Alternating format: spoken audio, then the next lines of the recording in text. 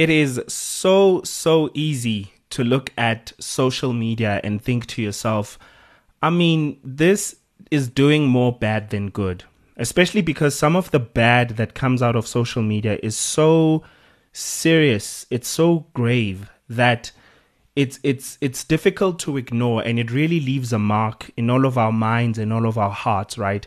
And I know that a lot of you have been seeing some of these riots that have been happening on social media, where young people are gathering each other, going into malls and going into stores and causing a lot of chaos that is unwarranted. And this is happening all around the world, where young people are using social media to mobilize themselves because they have this idea that they are activists, because that's the thing these days, right? Everyone thinks that they are an able body and they should mobilize themselves as activists to fight against the power. And this is not new. It's probably happened with every generation. I mean, the oldest generation I can think of that actually did this were known as hippies, and I think those were baby boomers of the time in the West. If you were a person who was against the war at the time, you were known as a hippie, and you were advocating for peace, and you grew your hair, and you smoked illegal substances. You were known as a hippie, right? And obviously the term hippie has had different connotations as time went on.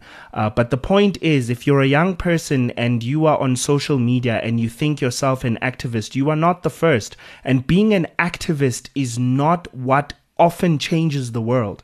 It's not what always changes the world. Yes, activists and political leaders have led to a lot of change, but some of the most impactful changes that have happened in the world happen on the ground, with people meeting and having depth conversations with depth, and actually giving each other time and space and hearing each other out, rather than treating another person's ideas as though they have no right to exist.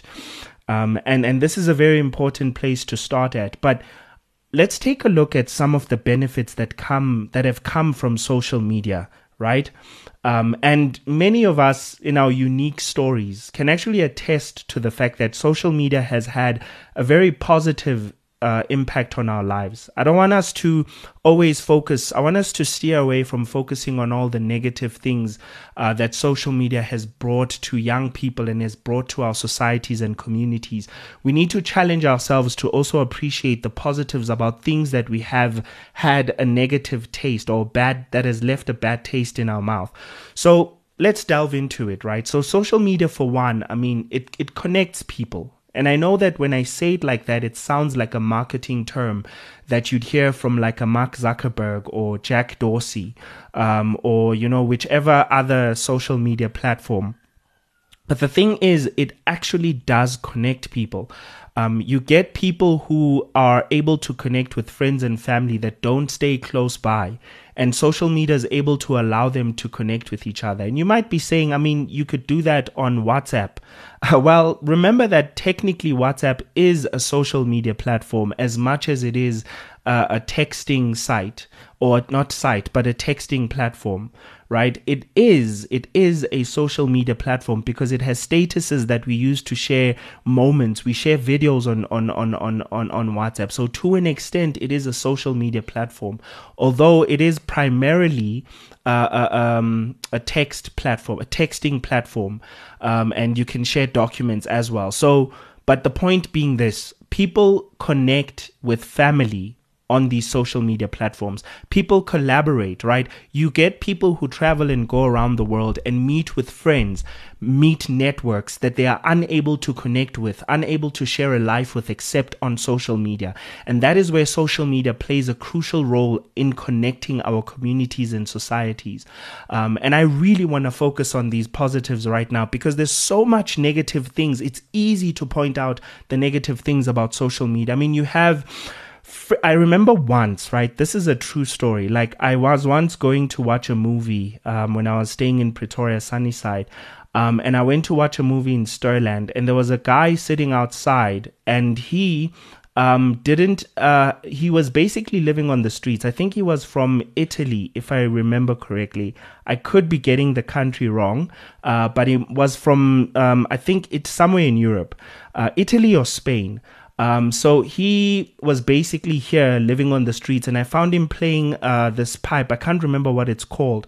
And I stopped to have a conversation with him, and he just told me that, listen, I'm stuck. And I told him, look, I'm about to catch a movie, but let's connect, let's meet. I can't remember if I gave him a time or what, but we met. I helped him out. We tried to find a way of communicating with his family back home. I think someone was trying to send him money.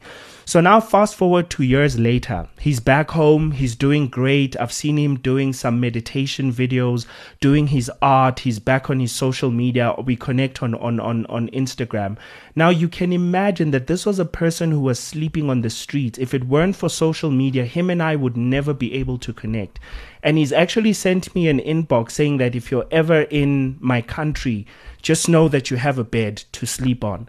And that's a huge thing that could have not been possible with email or WhatsApp, because he doesn't even have my number.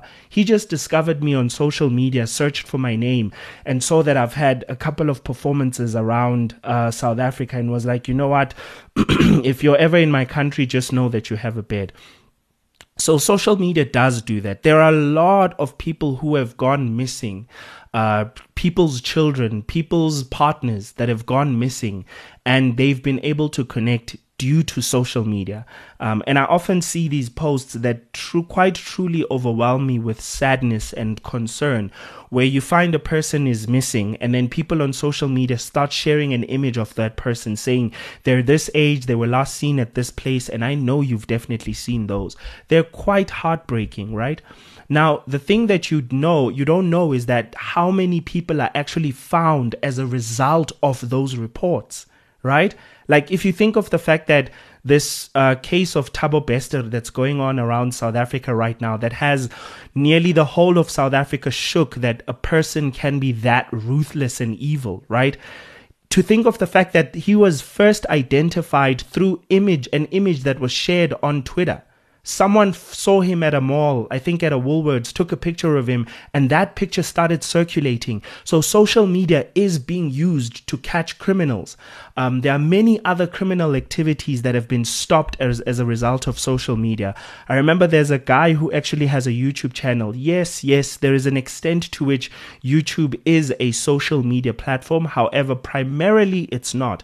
But I just want to share this, that there was a dude who started a YouTube channel where he actually goes about hacking people who commit, these phishing fraud. Like, for example, they will hack your phone, hack your computer, or pretend like you have a virus, but they just want money from you. So they're fraudsters, basically. So what they do is, he hacks into their systems, he reports them, and he shows videos of himself doing this stuff. So you can see just how much social media does, right? That would have not been possible without these platforms actually existing. This, in my opinion, is incredible.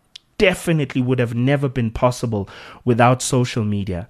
And you've had people finding their pets. Another thing that a lot of people do quite well using social media is building neighborhood communities. I mean, if you live in a certain area, I can almost guarantee you that there is a Facebook group for your area, and the people who live in your area, what they do is, if, for example, you are trying to find out where to find the best school within the area, the people within that Facebook group will connect you to the best school. People report crimes, and people alert each other on things that are happening within the neighborhood. Or if you're looking for a place to rent, that's where, in that Facebook group, is where you're going to find that information. That happens a lot, especially on Facebook.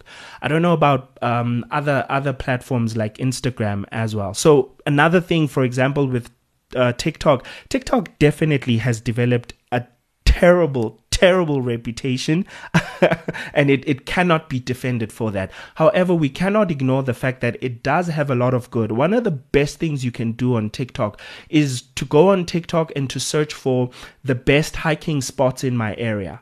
You will see tons and tons of videos posted by people.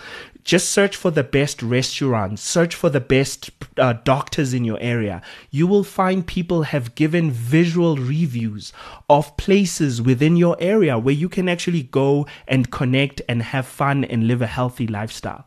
There are a plethora of places that we could have listed, or no, not places, but benefits that we could have listed that comes from social media, right? Where you can meet someone on a plane, and if you don't want to give them your cell number because it's too intimate, right? They're not in your inner circle like that. You can exchange social media handles and then connect there before and get to know them before you actually connect on a more intimate level. This keeps people safe. Right? It keeps people safe and keeps people you don't want to be entering your life at a certain distance.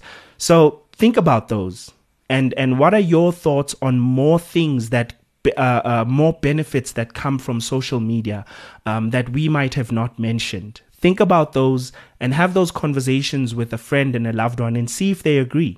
Just check out if they agree with you.